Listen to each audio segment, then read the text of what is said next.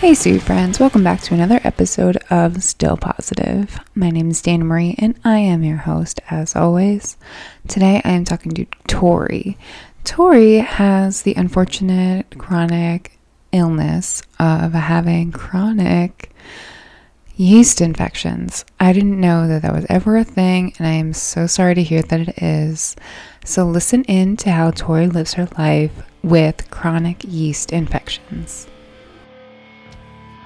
Let's be real. People love to gloss over chronic conditions or disabilities with a fleeting comment like, just be positive, or a fleeting insult like, kale will cure you. This is a podcast for when you face a different reality, knowing that positivity isn't a magic wand that's going to cure everything, but a flashlight in the dark that we may or may not have batteries to. Living with a chronic illness or disability makes you feel different. And your difference could be noticeable to others or not, but either can sometimes make you feel invisible. I'm here to tell you that your experience is valid and shared by others in the dark. Positivity is not a missing puzzle piece that's going to solve your life's puzzle, but it can be a beautiful tool that can help you grow, and sharing those experiences can make us grow together. Yeah. So I just have to say, first of all, I'm so sorry that this is the chronic condition that you found yourself in. I mean, I've heard of a lot of chronic conditions, but this I feel like hits home for me the most because I think as being a woman, I've had yeast infections and they are the most frustrating thing that I feel like just stick around for so long. And to hear that they can become a chronic condition is something that is pretty much my worst nightmare. So Exactly. I know it's like, in one way, there's some comfort in it that 3 out of 4 people with vaginas will have a yeast infection at some point in their life. So I guess when I talk about it, people can relate either for themselves or their partners or a loved one that's had it. But yeah, it's for 5 to 10% of people with vaginas will have chronic yeast infections or recurrent. So either coming back on, every 2 weeks, every month, or in my case, just a constant discomfort. And yeah, it's interesting. In addition to living with it, I also am doing a PhD in them. So have a lot of knowledge about my own condition that really was launched by the fact that no one's talking about it, even though it's so common. oh my gosh. Yeah. And I think that, having it so often is really just something that you have to really be aware of. Like, what is going on that it's making me continually have it? And do you find that it's like you say it's constant? So there's no like break in between the symptoms that you've had and have? Yeah, exactly. And it's one of the things that's so frustrating is going to physicians and being really belittled of, well, are you douching? Of course not. I even have been asked, are you wiping front to back? And it's like, do you think I don't know my body? I've been told, okay, stop taking showers, stop taking baths, just refrain from sex, try erotic massage instead, maybe take some time off school. You should wear only white underwear. And just the most to me, shocking array of advice that I've received, not from one, wacky physician, but over and over again, that when I am there talking about that there's this condition that is recurrent, that I'm doing everything I can with my body, with my health to take care of myself. And there aren't answers. There's not adequate tests being done and just being really dismissed. One of my physicians that actually, it's why I started Medical Her Story with this one line said, some people get colds, some people get chronic yeast infections. And it was at that point, seeing how the medical community really viewed this condition I was living with, that this was no more than a cold, that this was no more disruptive, no more unsettling, no more deeply disturbing to your core than a simple cold, is really when I sort of reached a breaking point. I stopped seeking medical care for years. I really had a lot of trauma, honestly, of invasive exams, of test kits being lost. And I tell this on my story on Medical Her Story, but also finally getting a referral to an infectious disease specialist. So after seeing, GPs, nurses, gynecologists, and really exhausting those resources, I thought, okay, I've done enough research. Like, I would like to see an infectious disease specialist. Like, there's something wrong with my microbiome. I would like to get this sorted. I finally got the referral. I felt so proud of myself for, advocating, for asking, for trying. And I Googled this doctor's name and I came across pages and pages of sexual assault allegations. And I'd been referred by 2 separate female physicians to this person. And that was just the point where I realized that there is so much in the medical system that was broken. And as a patient, I had just been so failed. I had been failed in terms of the lack of treatment and research at large, but also in this clinical encounters of being dismissal, and then also these deeply rooted injustices within healthcare. And it was only once I started telling my story that I learned that this wasn't isolated. But when I was going through it, it really just felt like, why me, and why all these different things happening at once, when I just wanted a cure and I just wanted to feel normal. Exactly. And did you end up going to another physician after looking up this doctor and seeing that they had sexual assault on Yeah. their profile? So, yeah, at that point, I stopped seeing healthcare providers for maybe 2 years. I ended up going to school abroad in the UK, and there, sort of worked up the courage to start trying to advocate for myself more, and would bring it up. I'd go to the doctor about, I had, a cold or I had something. I would mention, by the way, I also have chronic yeast infections, testing the waters as a lot of patients do. And just being told, oh, bless you.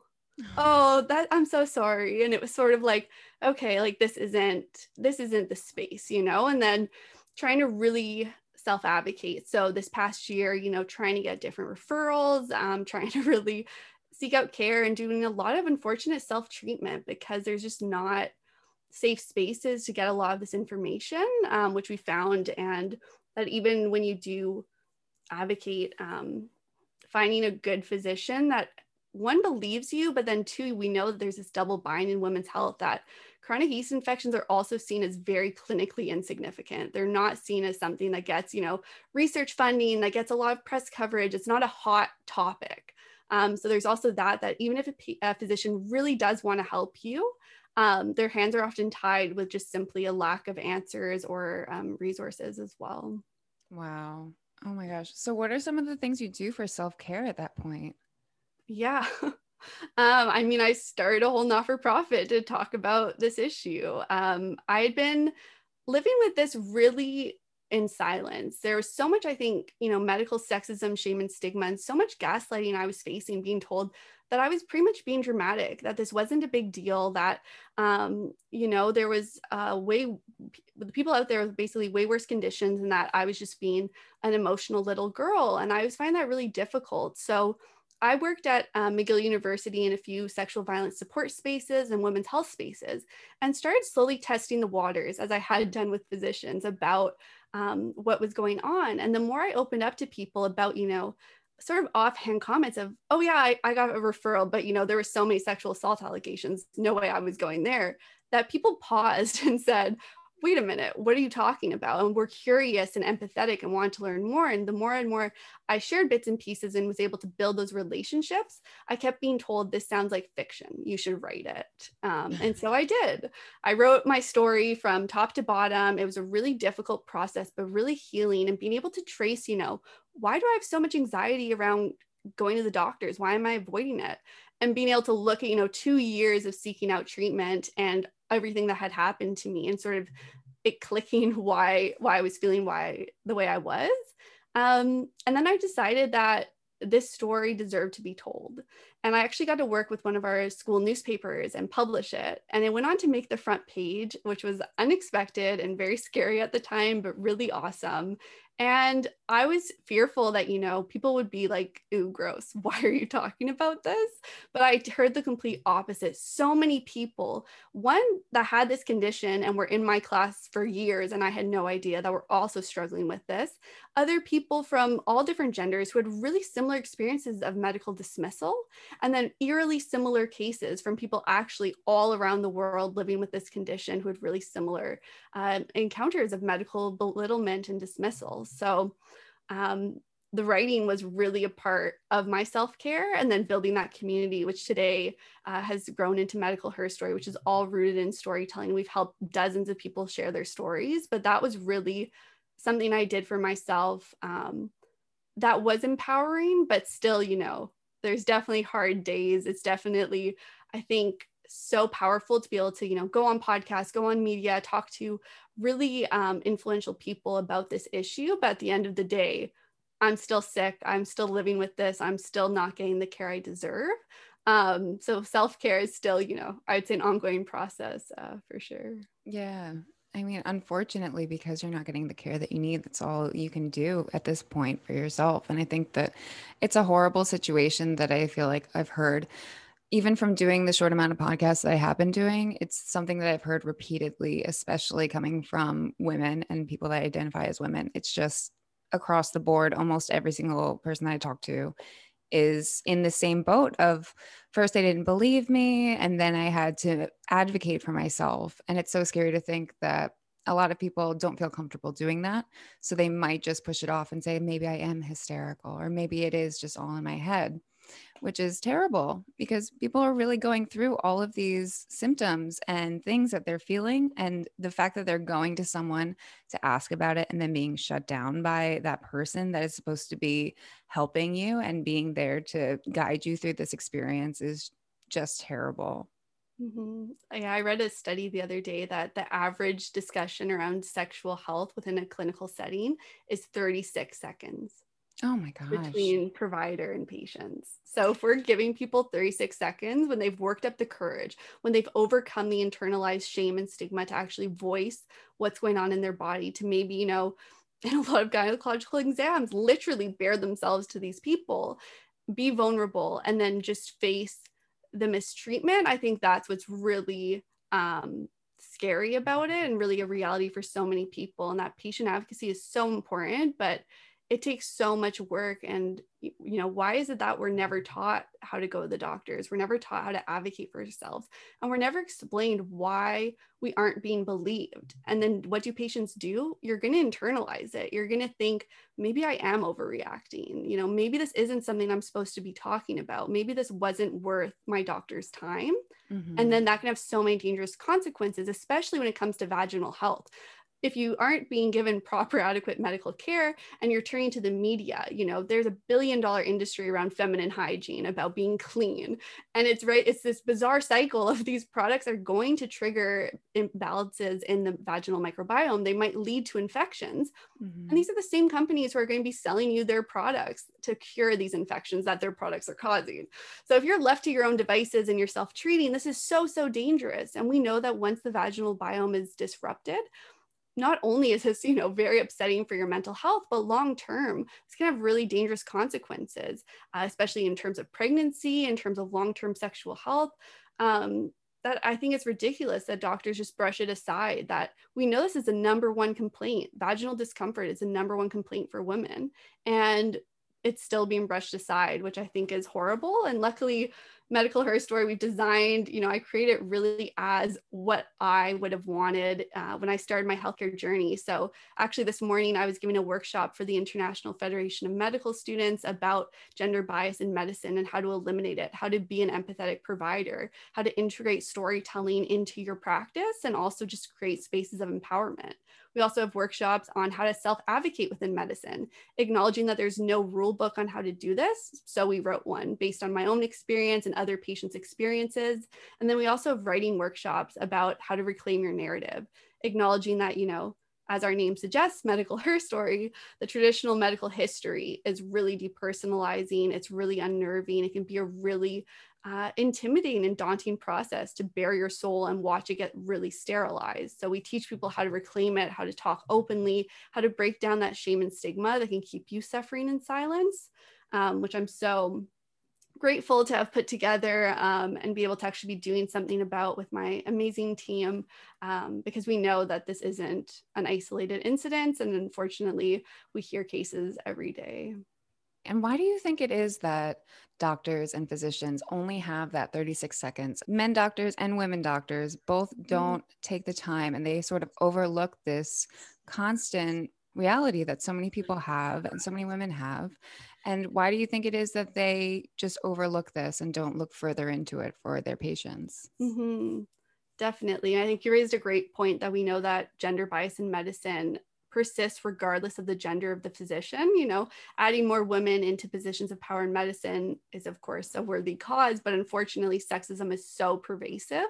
And I think that's why Medical Her Story's mission statement is about eliminating sexism, shame, and stigma from health experiences, because I believe those are at the root of why that conversation is 36 seconds. We know that gender bias persists on so many different levels. For instance, on a societal level, norms that it is unladylike or inappropriate to be discussing sexual health make it so that patients feel uncomfortable. On a medical education level, we know that these topics are not being discussed in medical schools. We've given the Medical Her Story workshop on gender bias at the University of Cambridge, at the University of Ottawa, and Karolinska. We brought it to Glasgow. It's been around the world. And what we hear constantly is that I've never heard of chronic yeast infections. We spent one slide on endometriosis. Trans healthcare didn't hear anything about it. So if we're not even educating medical providers when they are willing to learn, when they're there, it becomes much harder to have these conversations down the line. If you're not teaching them about sex ed, how are they supposed to provide it to their patients? And I think that's one of the major issues we've been seeing. And then also on larger levels where societal stigma is there. You know, everyone has different upbringings and different messages that if you're not being given sex positive messages, you're not going to develop them on your own. So I think that's why, those are some of the reasons why that encounter is probably so short, is discomfort on both sides, even within a space that's supposed to be very, you know, private and empowering. If both parties don't know how to talk about it, you're not going to get proper care. And that's why in my own work, really focusing on the collaborative care model where you're empowering both people in the clinical encounter, that's how you're going to get the best outcomes every time. Absolutely. And I love that you go into universities and you bring Medical Her Story there and you tell them about other people's experience that are going through this, because that reality of people's real stories is something that could be really eye-opening to the right doctors. So I think that that's really amazing. How did you go about getting into these different universities and getting your Medical Her Stories told? Definitely. So yeah, storytelling's been at the heart of everything that we do. And it's really where Medical Her Story started. And I never planned for it to become as large as it has. So what we found was that as we started growing Medical Her Story, more and more people started asking if they could get involved, if they could help, that they had stories to share. So we started growing our team, and now we have about 115 individuals across 24 universities in 7 countries. So we've been able to really expand it and build those sort of connections with local communities and get the workshops to those medical schools that way. And it's actually been really well received. There is such a need for it. Medical students want to learn, they want to do better, they want to have the tools and equipment.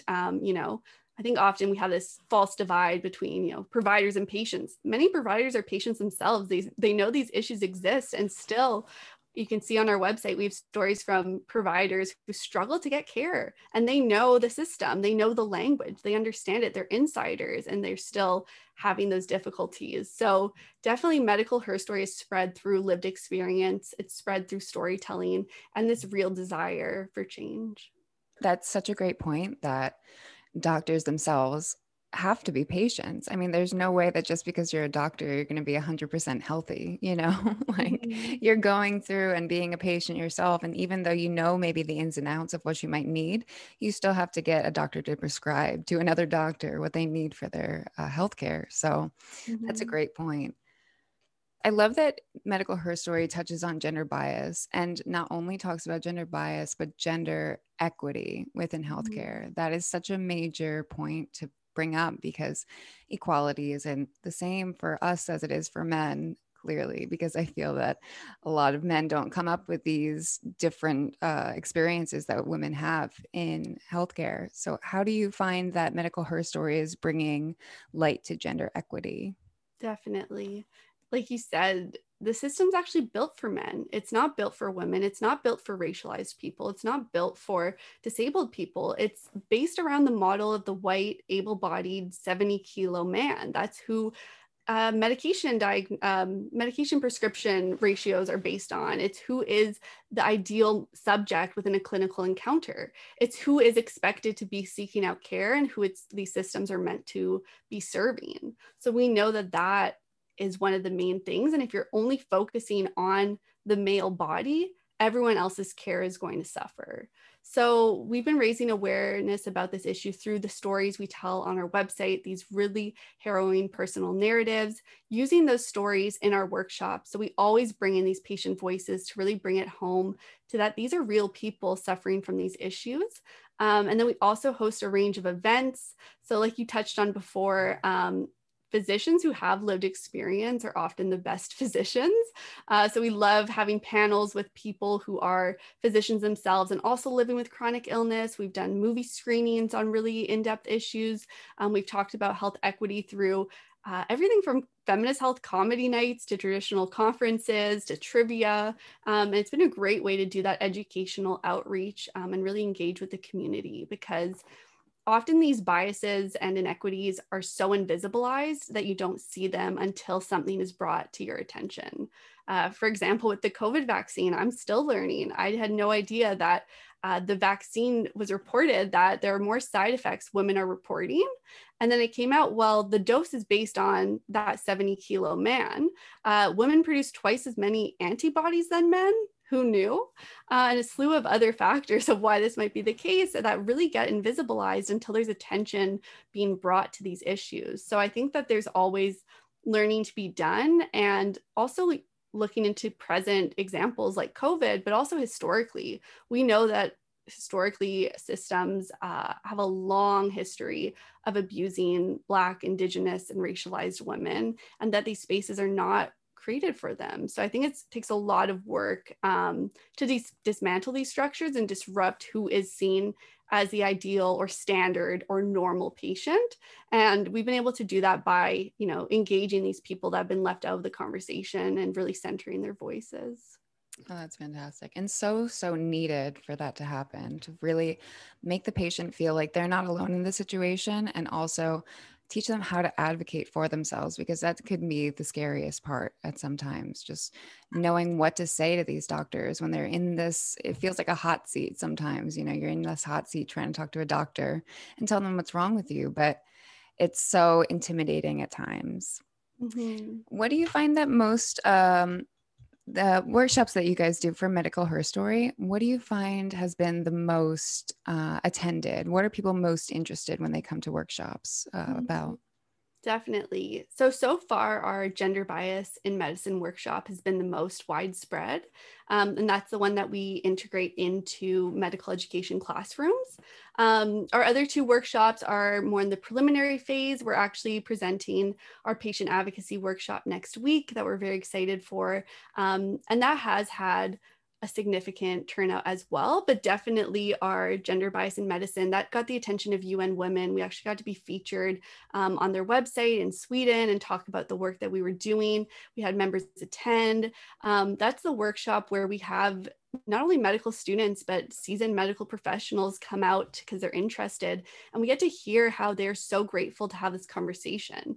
And it's interesting, often when we go into these spaces and we say that we're going to talk about gender bias in medicine, they assume that it's towards female physicians. And that's something that, of course, is a very large issue and that we do address in our workshop more on a surface level. But it is interesting that once you say, no, we're talking about how you can perpetuate gender bias, it's sort of this interesting interaction of really being eye-opening. And we've been really surprised that physicians are so receptive to it and aware of these gaps and feel like they are going to be better physicians because of it. And every time we get to hear that, every time we get to hear that someone's learned something from these workshops, it is so empowering, and being able to see that change happen and seeing those physicians recap my own story that they've read and sharing their own anger and frustration that I had to go through this before they even know that it's my own story is so rewarding for me, because often physicians will make comments offhand that they will never think about again. For example, some people get colds, some people get chronic yeast infections. My physician was probably trying to be funny. They probably thought it was lighthearted. They may have even thought it would make me feel better, but they didn't realize how it was seeped in gender bias, in sexism, in belittlement, and all of these larger assumptions. And being able to watch physicians read what can happen when you make an offhand comment like that, or where you make a referral without fact checking, and can identify that they don't want to be that physician is so empowering, and see them already start to form, their own advocacy and how they're going to improve the patient encounter is so rewarding. And I think really eye-opening. And I'm really fortunate that has been our most booked workshop to date. And we're really fortunate to be able to go into those spaces as well. Yes, absolutely. I think that that's fantastic. I'm so happy that people are really open to that and learning, because, people get stuck in their ways sometimes and they think that I don't want to go to this open workshop because I know everything, like I'm a doctor. I've already been through all of these, but I'd love to hear that people are willing to learn and willing to open up to different experiences outside of what they go through every day, because that can really affect how they treat patients. And I love to hear that they're looking for other options. Why? So is Medical Herstory mostly based in the UK and overseas, or is it, I know it's international, but is there things in the US as well that you're working with? Definitely. So we're actually rooted in Montreal, Canada. That's where I'm born and raised, but because I go to school in the UK, it's become really international. Definitely, we have strong bases in the US as well as in Sweden, in Australia, in Japan. So it's been really awesome that there are local initiatives happening. And right now we've been functioning primarily online for the past 2 years, but we're hoping this fall to actually have local chapters so people will be able to meet up and socialize more in a post-COVID context. But definitely we are doing work all around the globe, which just shows, one, unfortunately, how pervasive this issue is and common it is, that it is speaking to so many individuals from different healthcare systems, from different backgrounds. But then also how many people are wanting to get involved and ready for a change has been amazing to witness, how many people are empowering themselves through this work. So definitely doing work in the US and elsewhere, and there's lots of opportunities to get involved. That's so exciting. And is Medical Herstory only open to those who identify as women?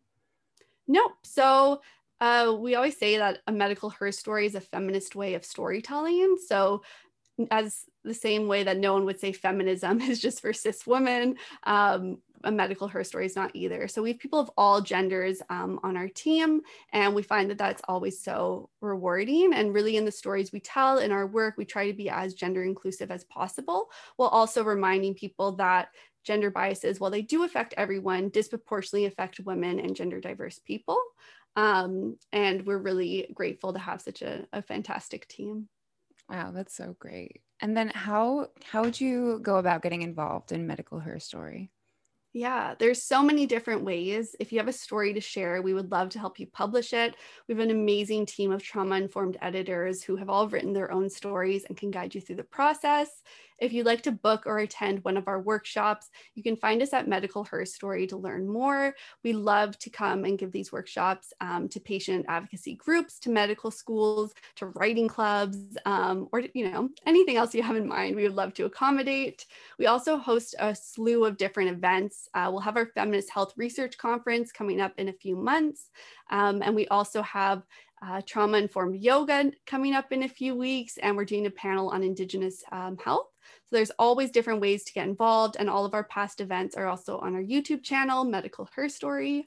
In addition to that, you can find us on social media.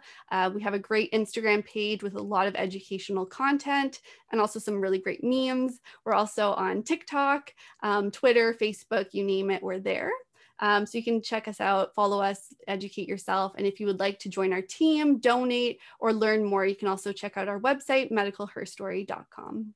Wow, you are all over the place. I'm so excited to get involved and have other people get involved and learn more about Medical Herstory. I think that it's so amazing how much you've grown in the amount of time that you guys have been around, and I love to hear it. So thank you so much, Tori. I really appreciate you coming on. Of course. Thank you so much for holding this space. It's really appreciated.